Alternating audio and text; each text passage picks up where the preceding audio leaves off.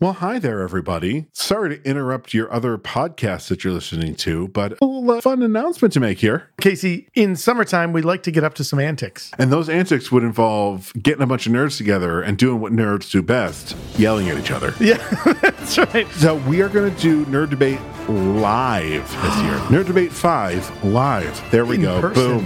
That is the subtitle. We just came up with it. We will be doing this at the amazing Bullfinch Brew Pub here in Syracuse, New York.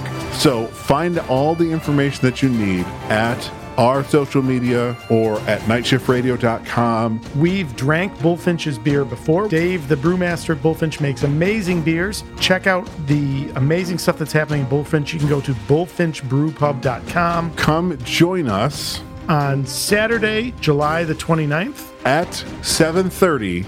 And be sure to be ready to listen to a bunch of nerds argue with each other. Yeah. All right, we're going to leave your podcast now. Goodbye.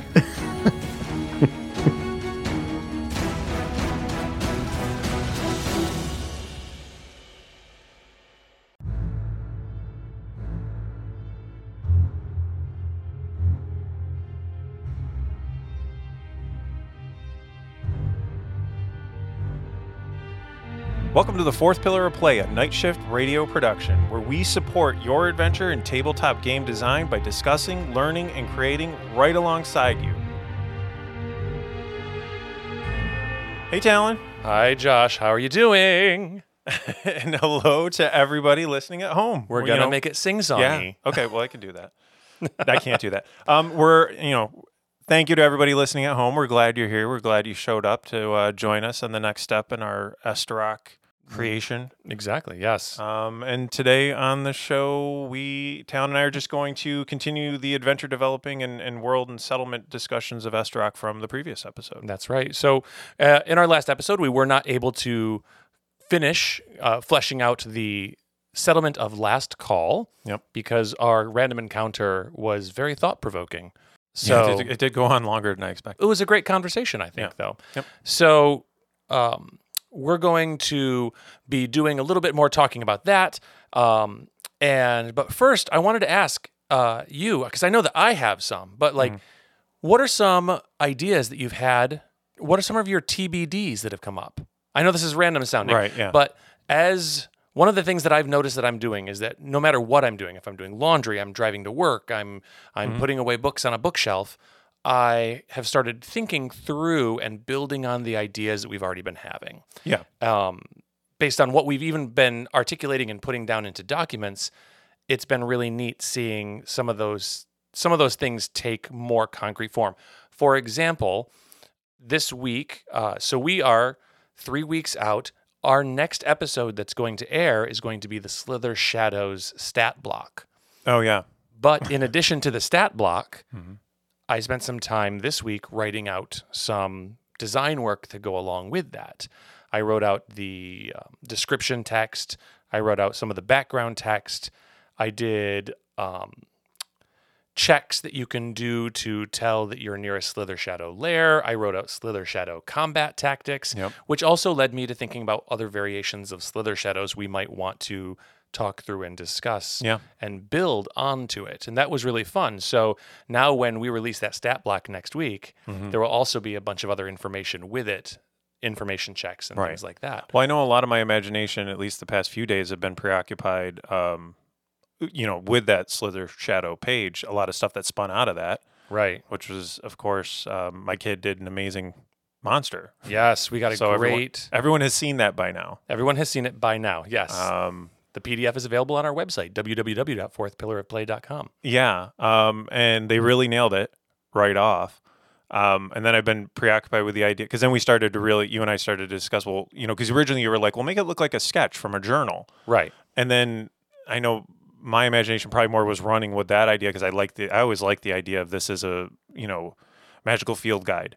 And then Rowan and I would discuss, and we went back and forth. And so now Rowan, in order to compensate for their, parts of their art that are stronger than others, because they do really, I feel, and I'm sure you're listening, Rowan, I feel you do great on serious stuff. Rowan, if you're listening, I also think you do great on serious stuff. I just think get out of your own way on that. But you do great on cartoon stuff.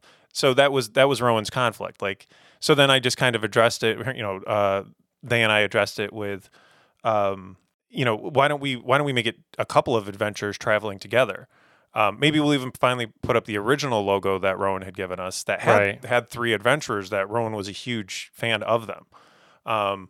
So then we kind of started to develop the idea that, well, how about one of these guys is your serious artist when you can really nail a serious look for a monster, but the other one draws in the journal when you have to go a little bit more cartoony. That's more their style. Right. This is I've always been a sucker for an in-character, Me too. travel journal. The way Charles Darwin of Esterach. Yeah, and the way they do all the 5e books is that way. Fizban does Fizbans. Yeah. And Voldo. Before they were retconned into Oblivion, Volo's Guide to Monsters. Yeah, Volo's Guide to Monsters. Tomb of Foes, Yeah, exactly. But they do them like it's a journal or you're sitting in a class or whatever. That's also in it's also in Tasha's and it's also in Xanathar's.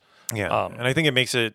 I think it's just a good idea. I think it's just more fun. It's fun. That's exactly what I think it is. It adds an element of fun. It adds an element of story to your publication, which is kind of fun as well. But so we have some art that Rowan is producing for our monsters and our ideas that's going to be based on someone frantically sketching by the low light of their campfire as they try to survive in the verge at night after being attacked by 17 different kinds of monsters. Yeah, so they're definitely going to be the luckiest people in all of beings in all of Esterach. Because they managed to survive everything. It doesn't matter what it is. Yeah, because without them surviving, we wouldn't get the art. Yeah. You were just talking, so 30 seconds before we started recording, you were talking about the question I asked you last week about what does our night sky look like? And we've thrown out all these cool ideas. And you just had a neat one that I said that I just thought was really cool. So on the car on the way in, one of our challenges that we came up with is why doesn't everybody just explore the hell out of this world? Remember, we were trying to limit them. Why don't you just set to sea, right? Why don't you just go across? And for some reason today on the drive, because our drive is pretty long for those of us who don't live in the area. We get about 40 minutes or so in the car. Yeah. But that's 40 uninterrupted minutes. It's a great time. Where we can just sit and think of whatever. And I just started to think, well, because one of the ideas that we had put forth for the sky was I had said something about a blank, like a big gap. Yes, like a black hole spot. And then one of the things I had said too was, oh, well, maybe the stars don't move. Maybe it's the same thing you see every single night. And my brain, as it runs through on the way in, was just like, well, if the stars don't move, then you can't navigate. And then it occurred to me, yes, you can navigate really well if every star in the sky is exactly the same. It doesn't move. It's all a fixed point. Why isn't everybody living on the ocean and exploring constantly? So then because of the nature of Iliaster, I started to play with the idea, well, what if it's in the atmosphere? And when we look up, everybody sees something different because it was born out of the idea that Iliaster is shaped by person's perceptions, right? So, and a lot of the things we'll eventually delve into is that when somebody, perceives, what was it we said that the way that the magic comes across is basically almost like you imagine it, right? Right. And it's and that it your happens. perception of how it affects you changes how it affects you. So the people who live and choose to isolate themselves upon the colossal expanse out of fear that Iliaster is going to irreparably mutate them and change them in ways they can't control, and it's going to be this out of control cascade of change that's going to eventually lead to their death.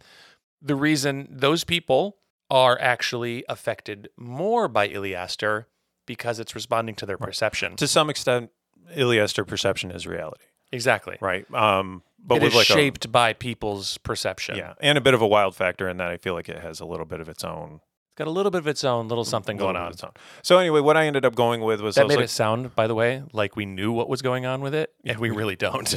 Disclaimer, we don't. That was not like us being sly winky wink. Yeah, that is not an Easter egg. Don't pick it apart like Westworld. There's nothing. No, this is it. Don't pick anything apart like Westworld. Yeah, definitely not. So ultimately what I ended up coming up with was, because...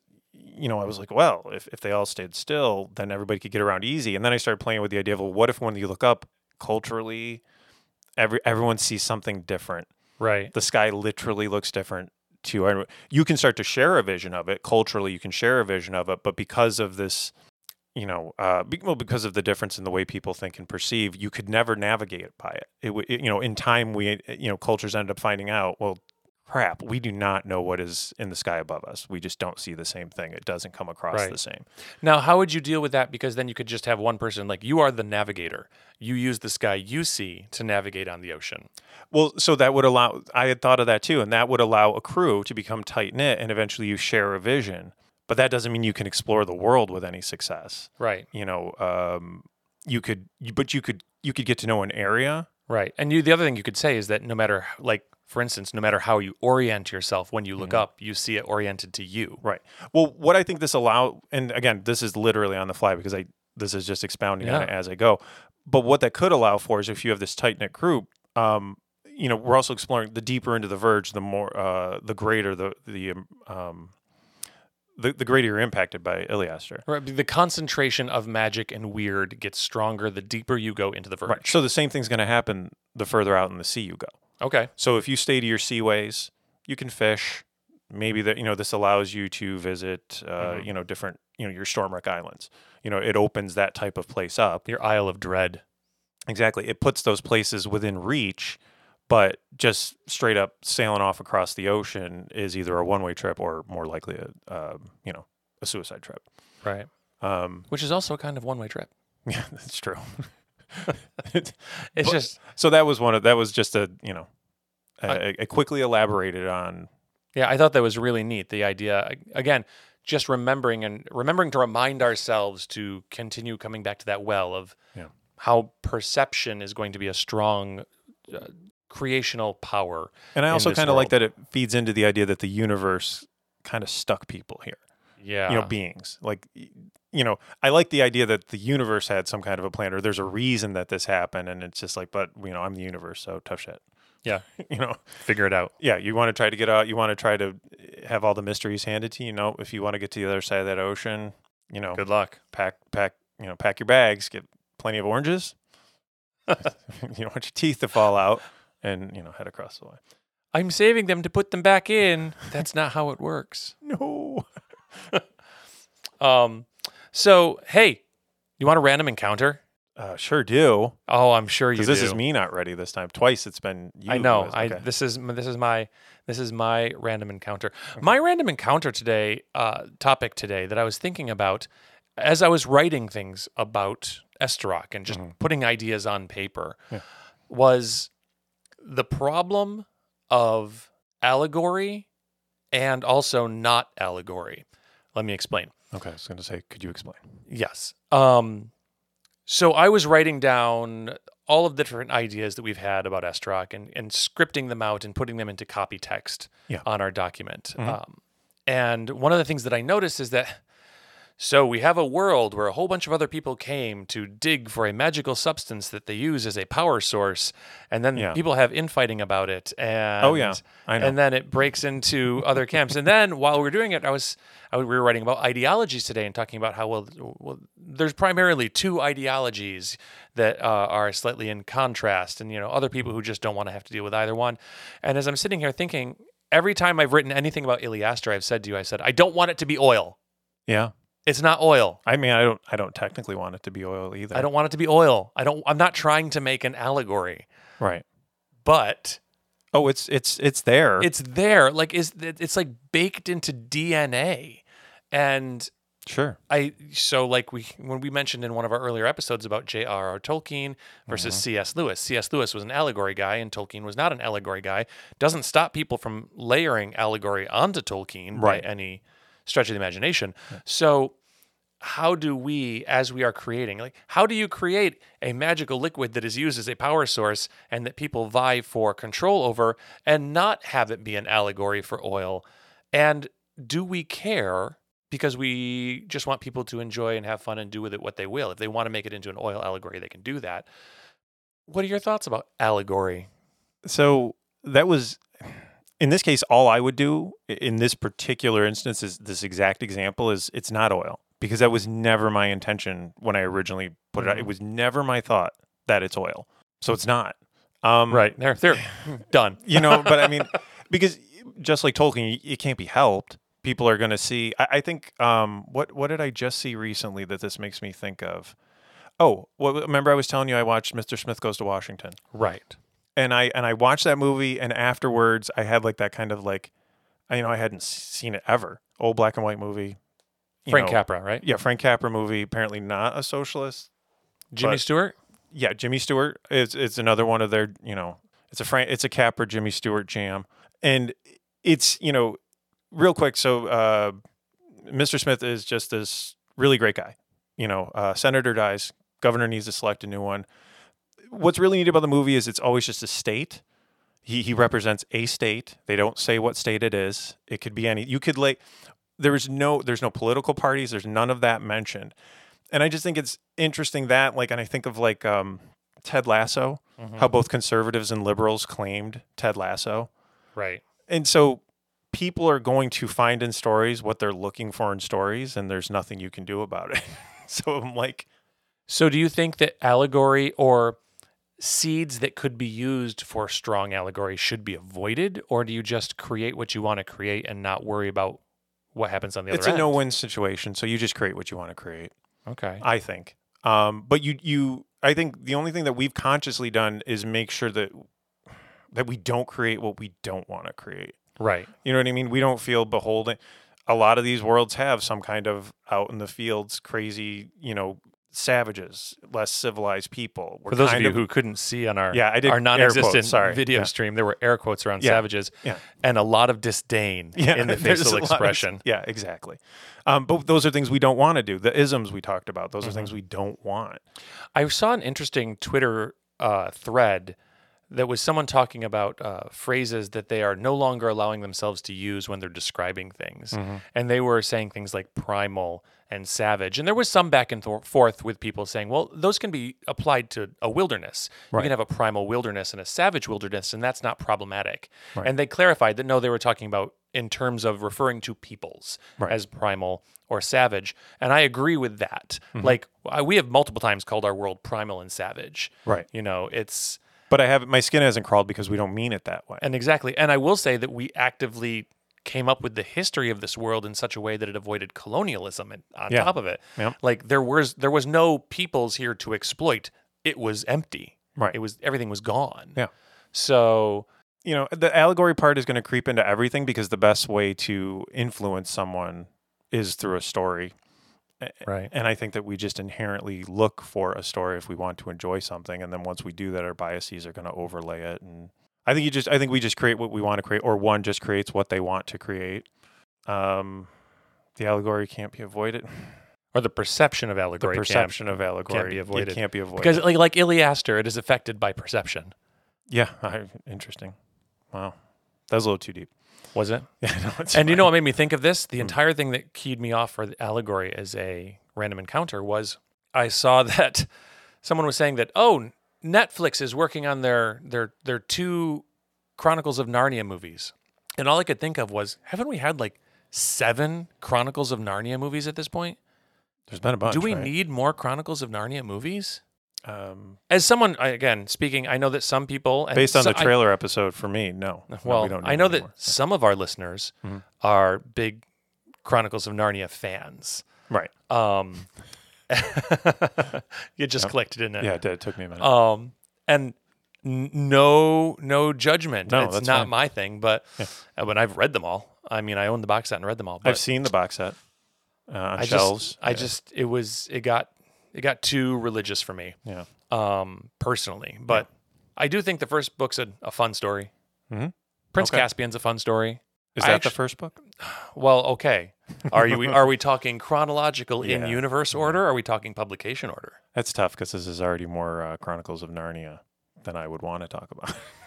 I'm not a fan of that. So let's talk about the Pevensey children some more. Sure. Who's that? We're not. That's the kids in the Chronicles of Narnia. You know what my favorite thing the Chronicles of Narnia ever gave me? What? That episode of Doctor Who, where they do a Christmas episode that is essentially Chronicles of Narnia. Do they? Yeah, where she goes through the wardrobe. That's right. Yeah, I don't think I watched that episode. Yeah, that's Was that a Clara episode? I don't think so. No. But I don't really remember. It's not. It's fine, but it's not one of my favorite ones. It's not the. It's not the Christmas Carol episode. Christmas Carol one, which is the Christmas awesome. Carol episode is one of the greatest episodes ever. That one. Yeah. Ever. Yep. All right. So yeah, that was my thought for a random encounter. Yeah, it is funny because we do. Okay, so it's just not oil, but I completely see why people do see it as oil. Yeah. Why they would. And someone would say to us, yeah, you say it's not oil, but it's oil. And it's like okay, fine. Okay. Go to your Reddit and discuss it then. Yeah, I know. I'm finding more and more as I write this, and I worry about when people see it. It's our baby. Sure. Right. It's our baby. It is. And I don't want people to think poorly of our baby. We're really trying hard to make something that is a lot of seeds for adventure, is incredibly useful to a dungeon master and fun for players. Yeah. And we're trying hard to keep the things that normally we would say were, air quotes, bad or problematic or whatever from creeping into our world. And I feel like I'm like sheltering it. Like, no, it's in the papoosh, and I've got like all the corners have little rubber bumpers, and all the locks have child locks. I mean, and that's what it feels like. It'd be, even the conflict between people, even the conflict originally, I think we were just going to assume it was going to be the people on the bridge were going to be the wealthy, and then if you were down on the ground, you were a have-not, dirty, we were like, whatever. And the more that sat with me, I'm like, no. But then I ended up, I don't know, maybe this might have been conscious, but it's really just a left-right philosophy. Yeah. There's and we wanted to avoid on any of that stuff, and we did want to avoid it. However, at this point, because we haven't really fleshed out the people on the bridge, I want to live on the ground. Because we definitely made them more left-leaning. They're more likely to be caring about the environment. They're more likely, See, and funny because I'm right there with you, but I see myself as being the kind of person who'd want to be one of the in-betweeners. Yeah, sure. No, I would totally want to be on the ground and verge warden. You'd be protected from the verge because your perspective of it was that it was not as dangerous as people thought it was, and therefore would affect you different. Yeah. What I thought about that was really cool, by the way. I'm getting ahead of myself because I'm going to come back to this when we talk a little bit about some of our people in our village of last call. Yeah. See how that circled back? Mm-hmm. So, let's talk a little bit about the settlement of last call. Now, I own a significant amount of 5th edition Dungeons & Dragons books. Yeah. Oh, by the way, and random encounter. And random encounter. So we're fully 100%. Okay, all right. I own a significant number of Dungeons & Dragons 5th edition D&D books. Sure. And I went through them going, I wonder if there is a section in any of the D books and any of the D&D books I have, a Level Up 5e, Dungeons & Dragons, Lazy Dungeon Master. I have, different splat books from Dungeon Masters Guild and other publishers and things like that. Mm-hmm. And seeing if I had anything that was, here's what you do to create a settlement. Creating a settlement. Yep. And the closest I could come was the Dungeons Master's Guide, which I guess is appropriate, but it's still not perfect. So in the Dungeon Master's Guide, I'm gonna share with you some of the things in here. Yep. This says, when creating a settlement for your campaign, focus on the locations that are most relevant to the adventure. Don't worry about naming every street and identifying the inhabitants of every building. But what it gives you is basically a list, a D20 randomized tables of basically elements that could go along with your town, but it doesn't go into what actually is building a town. It's more like, here's how to quickly generate something and not think about it. And it's the same thing with like Lazy Dungeon Master stuff, which again, I love, but it's the opposite of what we're trying to do here. Yeah. We are not trying to do a shortcut to just create something good enough for the players at the table. Mm-hmm. We're trying to create something that's good enough for the dungeon master to create stuff for the players on the fly at the table. Right. So we're trying to do the complete product. Mm-hmm. So this says there's a table for race relations, which... like harmony, tension, or rivalry. Racial majority are conquerors. Racial minority are rulers. Racial minorities are refugees. Racial majority oppresses minority. Racial minority oppresses majority. Okay, so we've already moved past that, right? Is that what you're getting at? And that we were like, well, it grosses me out that's the first table.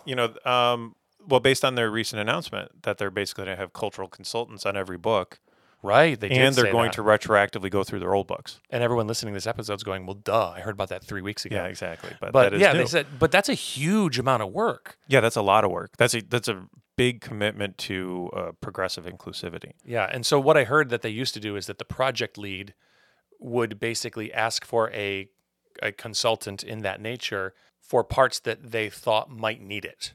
So that was relying upon the project lead to recognize when there was something that might be problematic, right? Which could be difficult if it's just outside of your own personal cultural identity and things like that. Sure.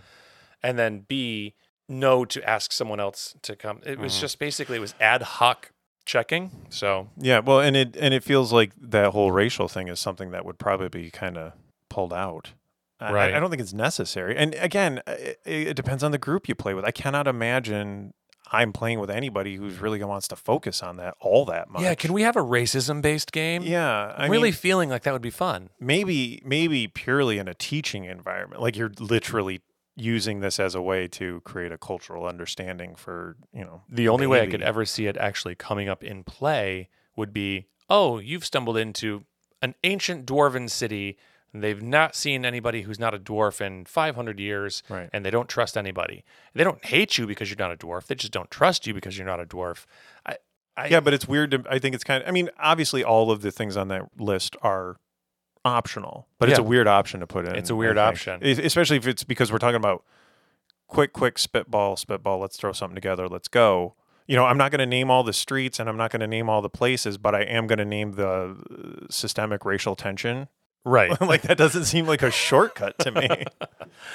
So like this village is coming along really well. Let's roll. Oh, well, everybody hates the elves though. Dang, I did that whole previously. I rang the whole marketplace. I rolled up the whole marketplace of elves. Well, this is now a pickle. everyone hates them. And it doesn't. No. So I feel comfortable ignoring the race relations chart. Yeah, I think we're good. However, the next chart is called ruler's status. Now, do you know? Here's my problem with this particular chart: the ruler's status, which is things like respected and fair, weakling manipulated by others, contested leadership, open fighting, cabal, doltish lout. It assumes singular leadership. Yep. And I don't know as I necessarily think that would work best for last call. So I am using that particular. I would random envision. taper. I personally would envision last call to be more of a town council. At best, type of idea. So let's talk a little bit about our government of last call. It's a settlement. It's on the edge. It is the last civilization point before the verge. Right. People have, I think we've said that we're going to put in some history that people have tried to push settlements past there, Right. but they've been lost. Yep. Because I'm obsessed with the story of Roanoke Island. Right. And even though we know the mystery of Roanoke Island now, I preferred it back when I was like, no, they disappeared and they wrote Croatoan on a tree. Yep. So I like the idea there was like the lost settlement of blah-de-blah. For anybody who didn't know, the rest of the note was, Mom, I went to Croatoan. Yeah, exactly. But it wore off in just Croatoan. Yeah. They just I don't know where they could possibly have gone. Yeah, they just went to live with... They just wrote the word Croatoan. Do you think that has anything to do with the Croatoans next door? Nah. But if it does, it's bad. It's not that they were just helping out, but anyway. Yeah. So I agree. I was thinking sort of a council relations as well. Yeah. My thought, I'm just spitballing here, would be having three representative, a council of three, or some sort of division of three for the upper half, the ground half, and the transitional structure in the middle. Yeah, absolutely. That makes sense. I like the idea of having sort of like a council that represents all the major areas of the village, right, or the settlement. I don't know how big this is going to end up being by the time we're done with it. So I keep saying settlement, but it might be more like large town. Was Deadwood considered a settlement?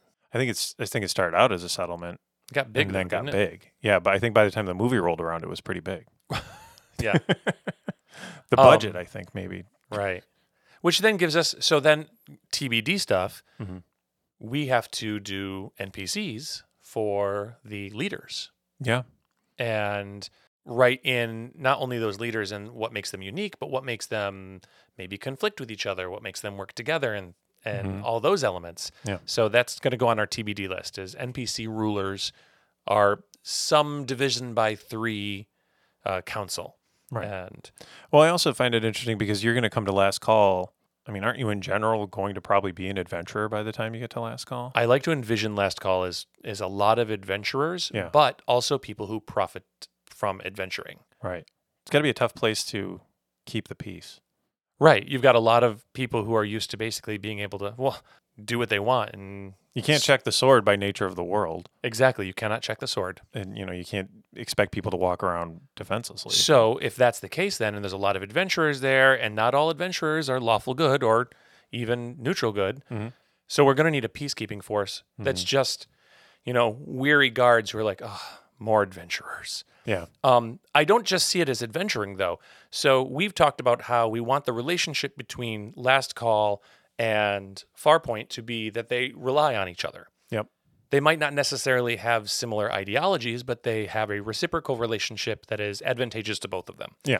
Farpoint and the Academy at Farpoint provides the magic necessary to keep Last Call from being overtaken by the Verge. And Last Call provides Farpoint, or the Academy at Farpoint, with the necessary Iliaster and launching points for academic adventures into the Verge, adventuring in ruins. Not adventuring is the wrong word, but what are they called? Exploration ventures. Expedition. Expedition, that's the word I'm looking for. Yeah. Expeditions into the Verge for research materials. So they have this symbiotic relationship, which means that another part of the industry of the town is going to be representatives from Farpoint who are in charge of cataloging, gathering materials, and things like that. So it's an academic launching point. It's a exploration launching point. It's a adventuring launching point. Entrepreneurial. It's an entrepreneurial launching point. So you have people there who are like, no, I don't go in the Verge, but I sell rope. Right. Sell all the rope. Yeah. You need some leather armor? I got you. Yep. Anti-venom. So much anti-venom. So The entire anti-venom store. exactly. Yeah. Well, what were you stung by? Well, it looked like a giant house centipede. Well, here's the one you need. So I think that's going to be, it's industry. That's another thing you're supposed to identify with any sort of given settlement. You're supposed to identify what the major industry is. I feel like the industry is the Verge. Right. The Verge and Iliaster. I imagine that if there is a well that the people are working on to try to, dredge up pure Iliaster, that is worked on by people who make Last Call their home. So we have a government, we have some sort of council. We know we're going to need a strong peacekeeping force. That peacekeeping force is also going to be absolutely necessary for the animal and giant insect incursions and things like that from the Verge. The fact that there's magic to keep the Verge from overgrowing over Last Call is one thing. It doesn't stop necessarily all the animals from basically peeking out and going, ooh, what's this? Right. You still have... smells like food over there. Exactly. You still have slither shadows who find their way into the cracks in the colossal expanse and then attack people as they're coming up and down the lifts or the switchbacks. Yep. The next table is notable traits. Now, I feel like this one's easy because our entire design, we designed this settlement from the notable trait up. Yeah. We designed it from it's at the edge of the colossal expanse broken and then down on the ground and in between. Yeah. So that's its notable feature. Known for its. So this is the next table. Known for its delicious cuisine. Well, Nah. Rude people. Greedy merchants. Artists and writers. Great heroes and saviors. Is it known for flowers? yeah. This is a weird set of This is really tables. weird. Yeah. Hordes of beggars, tough warriors, dark magic, decadence, piety, gambling, godlessness, education, wines, high fashion, political intrigue, powerful guilds, strong drink, patriotism. None of the above? I mean, or all of them? All of them It seems in small measure? Yeah, it seems all of them being a singular trait doesn't sound fun, or... No. Yeah, I guess I feel like this is just not a helpful setup. But you know what I will say? It's not helpful for right now. This chart doesn't help for us. It doesn't work for us. Right. But if you needed to randomly generate one on the fly. So what I'm thinking here is I'm enjoying going through this and having that be the recoil causing us to go, no, this obviously. That's not on this list. The flowers is a really interesting choice. I know, right? When put against all the other things it was up against. Right, because you have great hero or savior and hordes of beggars, but in between that, flowers. Well, they just wanted to lighten it up a little. Guess. So ours is known for equipping adventurers. Mm-hmm. It's known for being a go-between from the Verge to Farpoint. Probably medicine. It's probably Maybe a hub of medicine. A hub of medicine. It's probably known as a hub of lots of primal spellcasters. Yeah. So druids and rangers and things like that. Yeah. It is. Well, actually, I had a Verge Warden conclave in mind. And yeah. They would, of rangers, basically. A Verge Warden is a ranger in my mind. You like rangers a lot. I love rangers. I want them to be cool. Well, we're going to make them cool. Yeah. So the conclave would be headquartered here. Absolutely. At the edge of, On the ground, I'm sure. for sure. Of course. Where else are they going to be? So we know that. We have a council divisible by 3, a large peacekeeping force. We know that we have an industry built around the trade and transportation of Iliaster and adventuring for knowledge sake, exploring the ruins for information about what might have happened to the world, plus adventuring for the sake of going out and finding riches. Maybe if I can strike it out into the verge and find something really valuable, I can come back and be rich. So there's that, because we use the word gold rush. Yeah. The whole world started as this was a gold rush world. Yeah, that was the original concept. And now we have a gold rush within our gold rush. So we have the people gold rushing into the verge and just, only 20% of them coming back. Yeah. So it's very dangerous. Very risky gold rush. The next table is called Current Calamity. Current Calamity. And it's things like suspected vampire infestation, an important figure died, plague or famine, corrupt officials, flooding, Weeds. brink of war. Weeds. Weeds? I don't know. Flowers was on the other one. Let's weeds, see. I don't see weed. No weeds. No weeds. Oh, well, it's just, if the flowers, the worst thing. So vampires, you say? Yeah, I do love vampires, but Yeah. I honestly don't see vampires in the traditional Yeah, vampires. monster manual sense. I don't see them in this world. No. I mean, that's not to say you can't have vampires in this world, because the whole idea is that you can fit anything in here. But I just got an idea for a vampire, but I'll put a pin in it. okay, TBD. Yeah, TBD. Vampire. Okay. Do they drink Iliaster out of people's blood? Nope. Okay, all right. I thought I was going to guess here. That's a good one too, though. So what could be a current problem in Farpoint? Because if you think about it, that does make sense. You have a settlement, and then there is a problem, because every place has to have some sort of a conflict. So what is the current problem that is causing the current conflict? Is this an internal conflict then between like the council members, say? Could be. Could be something coming into the village. Could be something coming out of the settlement. Could be. Wait. Have we talked about Iliastrians? We haven't talked about Iliastrians. So Iliastrians. that's from our TBD list. Yeah. So Iliastrians from our TBD list, for those listening, they are the race of people that have just sprung up into existence. Yeah, basically. They are our plant people. Mm-hmm. And then we were going to expand it out based Right. on the revergence. Exactly. So you have Iliastrians are, again, based on that idea that Iliaster is affected by perception. You get a large enough group of people thinking, oh my gosh, there must be, intelligent creatures in the verge. And then all of a sudden the next morning there is. Yeah. And it doesn't know where it came from.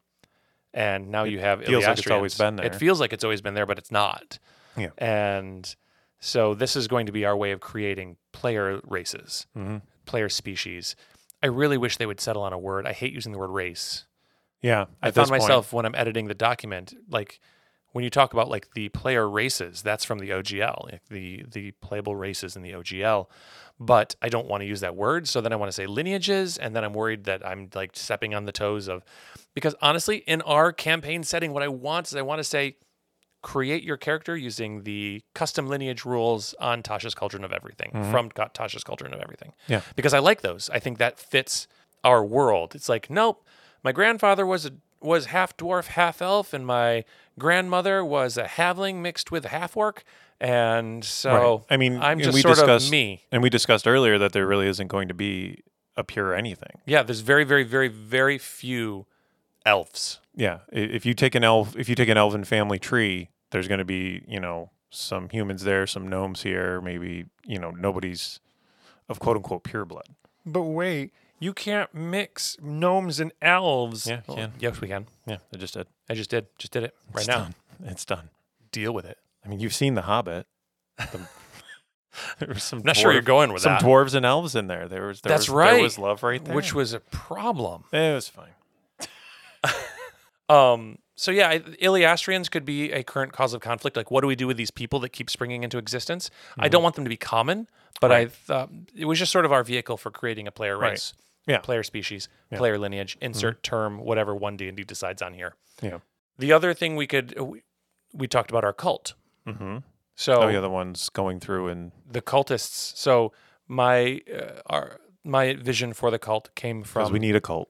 Everyone needs at least a cult. You need some people who are evil. Yeah. Even if they're evil via misguiding. Right. So our cult, which I labeled it today, I called it the Wield. Yep. Which was my original term for the Verge, but we used Verge. Yeah. So the Wield is a cult that is obsessive over revergence. They want to go into nature and they want to become the ultimate plant tree god person. Yeah. They worship that return to nature in a really destructive, creepy way, to the point where they will try to get themselves going on the infection of revergence, and then they will try to hide it and move to other areas to spread it to other people. Yep. They try to steal Iliaster to empower themselves and to also try to force everyone else back to a revergent Well, and we state. talked about the three-eyed crow last episode. Yes. Do they have one of those? Do they have a guy? They have to. They have to have a guy. Every cult who's needs a cult head. Yeah, exactly. And he's the one coordinating. Mm-hmm. And so maybe there's been recent problems with that. There's been cultists. Now, here's a fun little tidbit. So you would think, like, why is it so hard? Just go out in nature and you'll eventually be reabsorbed. Why is there even a cult? Because they think it's so cool that it happens to them, it affects them less. Oh, yeah. That would be how it is. That's perfect. Yeah. So they're like, no, it is this, it's they're lacking kind lack of an of inner fear. peace. Yeah. You know, there's got to be like a balance, and that's how you really get a nice. Well, that would make sense. They see it as this impossible. They see it as this titanic task to be converted, and so it becomes a titanic task. Yeah, they're actually more resistant to Iliaster than most people via their enthusiasm. So yeah, you got to be more. Yeah, that's cool. You got to be more at peace with yourself in order to do, and then. Even if you're taking more of that, a more peaceful, which I guess we would call a more traditional approach, then your revergence is less likely to be a detriment. Exactly. Oh yeah, yeah. This is pretty complicated stuff. That's going to be a separate. Oh yeah, there's going to be a whole. Well, I mean, there's going to be a thing on the Wield in our documents. Yeah. But right now it's just a paragraph or two. But you know what I like about the Wield? So the Wield, you're using it. It's spelled Weald, and that is an Old English word for forest. But you know what's interesting is that they also wield the Iliaster. Yes. So it could be double meaning. And we might change the name. I don't know. No, I like it. I posted, so our episode 2 just launched yesterday, and I wrote the blog post on our website to go along with it. And that was my idea. I was talking about how there's this desire to make it perfect, and I'm trying really hard to embrace just getting something on paper and not letting perfect be the enemy of good. You know, when we are creating, like what we're doing right now is going to inform whether I go back to my document, start typing furiously. I'm going to be basing it on this conversation. Yeah. And that's okay. And then I'll give it to you for the edit pass, and then we'll go back. And right now it's even labeled version 0.01. Right. Well, you know, it's funny. And in this episode too, we're definitely doing, this is more freeform brainstorming than usual. Yeah. But again, if our overall mission of designing with people, like you're going to have these moments, I think, where you're just throwing out ideas, and it's got to get done. To go back and pull the different threads together and weave it into something. What that means is that next week we're going to have a lot more stuff fleshed out in our village. Last call is going to be much more developed. Yeah. And then we can jump into a mechanic of our choice, which has yet to be decided. Right. But I think next week we'll jump into doing more of a mechanical focused episode, just based on the fact that we now have something to work in. We have a playground. Yeah. So that's cool. Yeah, and that's it. That's literally the only thing they have. There's random buildings. That's fine. Random buildings are fine. But like, does anyone not know the buildings that are in your traditional tavern? I mean, we'll probably come up with some cool ones of our own, but that allows us, we know about the governance. We know about law and order. We don't have like a law system yet, but we'll think of something. Yeah. There probably should be some sort of a divergence in idea about law and punishment and crime between the people on the expanse and the people on the ground. And that could be a source of internal conflict in last call, because you have both people calling it home. Yep. What about education? I'm a teacher. What about education in this town? Well, I would think education would be a huge component, especially if you're nearby the universities. Sure. So we know that Farpoint has a university. We know that they have something that people are taught. in a medieval society, a lot of that teaching would have been apprenticeships to professions. And that's fine. Yeah. And a lot of people would have been raised. So it's probably going to be your standard medieval style. I guess I'm kind of I'm envisioning maybe a formal school, but on the midway. Right. You know. What about worship? Well, we already said you have your there's definitely going to be something with druids. There's going to be some sort of like temple of druids, and you have your ranger enclave.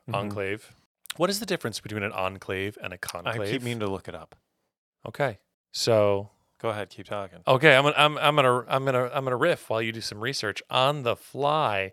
So I see the DMG is lacking a little bit. Now, I will say that I'm very excited for my Kickstarter that I backed from Kobold Press called it's the Guide to Building Cities, Towns, and Villages.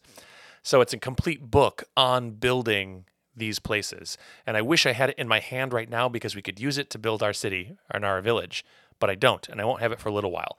But they've released actually a couple of cool like additional supplements for backers of the Kickstarter, which I won't discuss here because they are not released to the general public yet. They are just for backers. But they've done some cool videos and some cool miniature articles and releases for things to think about. Like think about like what is the cultural identity of your village and things like that. TBD on Enclave Conclave. Still couldn't find it. It's a little more complicated. It's more complicated than I want to do. Very possibly completely the wrong word. Oh, that's what it looks like to me. We have industry, basic needs. Where do people get their food in Last Call? We know Farpoint has a couple miles off, has an area off of the expanse that is fields that can be used for farming. Yep. And since it is, for some reason, the shorish area of the Foreland Peninsula tends to be safe for farming and things like that. There's no verge, has not taken it over.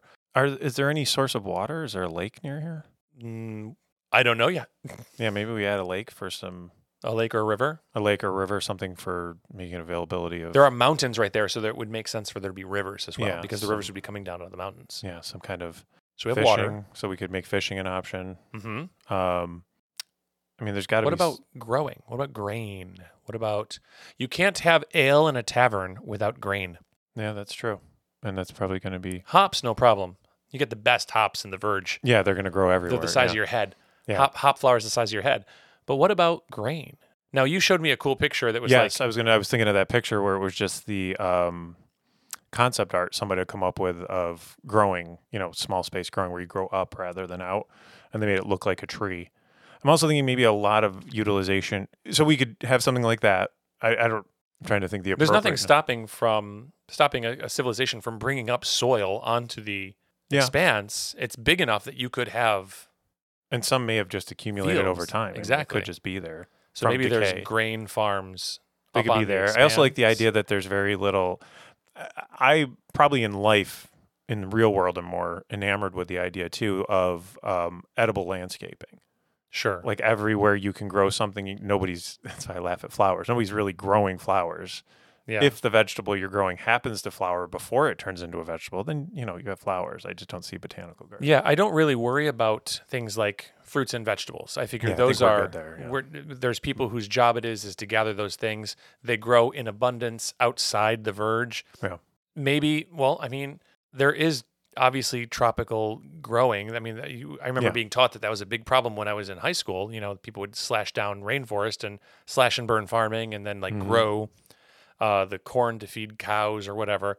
So there's probably away from the verge, but also as part of the ground, an area where they've cleared forests. That could be one of the that could be one of the conflicts. Yeah, expand again. Here I go making it. Here I go trying to avoid allegory, but maybe the conflict is: what do you need grain for? Do you need bread? Culturally, do we need it? Look what you're doing. I know personally, I need bread. But there you go. Yeah, but that could be a thing. Like you guys are cutting this down. You have a cider. Have wine. If only we were on video right now. On my face. But that could be another conflict.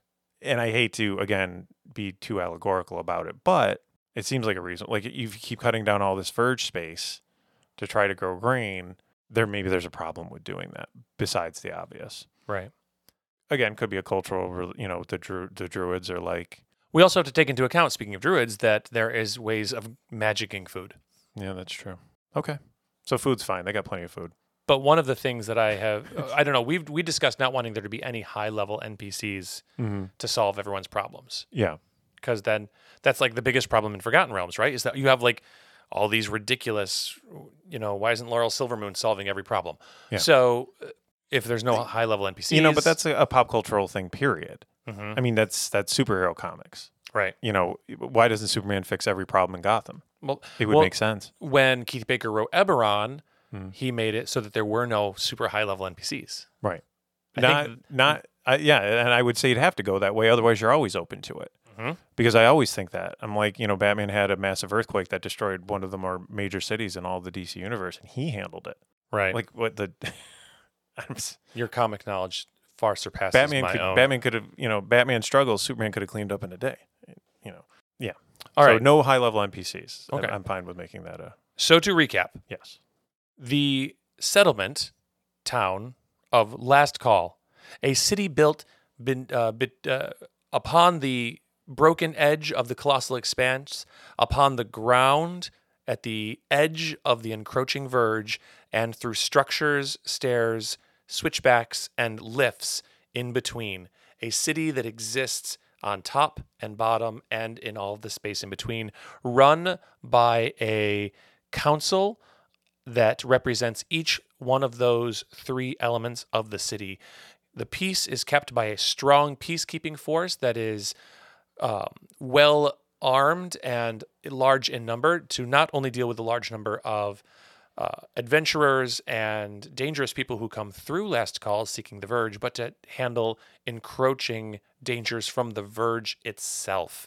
There are religious sects based on nature at the bottom, educational facilities on top that are affiliated with the city of Farpoint. So people have the choice of in which path to educate themselves, through divinity or through natural primal magic. We have an industry built around supplying adventurers and like-minded people who are going into the Verge. Also an industry built on selling what is extracted from the Verge to the university. So you have independent mining companies, well drilling companies. Yep. We have a conflict in this new race, the Iliastrians, named TBD, that have started encroaching, and the discourse centering around what is to be done with these people. Are they dangerous? Can they be trusted? What do we do? It creates an outsider thing. Yeah. They're not bad. We don't hate them for what we are, but they are something new that we need to figure out what's going on with them. Right. Other people, you have a cult that is trying to sabotage all the work we're doing and undo the peace. And Last Call, why aren't you dealing with these cultists? Right. And the four-eyed crow is out there sending them. The four-eyed crow. And we are obviously also known for flowers. Yeah, for sure. And that's what we have for the settlement of Last Call. Yeah. We need NPCs, some shops. We already have a tavern, the Emerald Midway. We have religious areas, residences will be carved into the pillars leading up and built on both the floor and the top. And we have all sorts of shops that relate to things like potions, herbalism, food, farming, and things like that are done between hunter-gathering and some small farming for grains. Yep. And also probably shipments coming in from, well, it's 500 miles. You can't ship food that far in a medieval society, probably. I mean, it is still a magical medieval. I know, but not a high-level magical society. Yeah, okay. Not until the PCs become high-level. Right. So, okay. Well, I mean, and we have waterways. And then we're going to add a river or a water source. That's important. Yeah, because they're going to need it. Hey, did we ever codify the name of the, well, I know Nullomancy is what we said, but have we decided what they make in the Academy at Farpoint that keeps the Verge at bay? Do they take Iliaster and turn it into a crystal? Do they take Iliaster and turn it into a something? What is, in my head, that's what they basically solidify it into something, and then they reverse the polarity of the neutron flow, and all of a sudden it holds the Verge at bay. Why don't we just say that that's what they do? That's one. Well, I mean, I don't have a problem with that, but we need to. Well, transmuting it would make sense because water, the Verge would spread kind of like osmosis, right? From an area of high concentration to low. Right. So you need to be able to dam that up. And I suppose solidified Iliesters is, maybe like a powdered form, like you're sandbagging it mystically. Okay. That would make sense. So we'll have some sort of a thing that is created at the academy that keeps everything at bay. And given its power and influence, it would make sense. Awesome. That you would need like to stop like. Cool. Hey, we just fleshed out our settlement. Yeah. We did a 2-part world building episode, and and then when we bring this all together, that'll be good. We can start working on some mechanics for our next episode. Mm-hmm. So that's all our time for today. So I want to thank everyone again for listening and supporting the show. And for more information or to peruse the latest drafts of our creation, please visit our website at www.fourthpillarofplay. Spelled out. Yep, no numbers. Yep. Where you can also like, follow, or message us on Twitter or Instagram. So thank you again, and we look forward to creating more with you. All right, bye guys. We'll see you next episode. Bye-bye.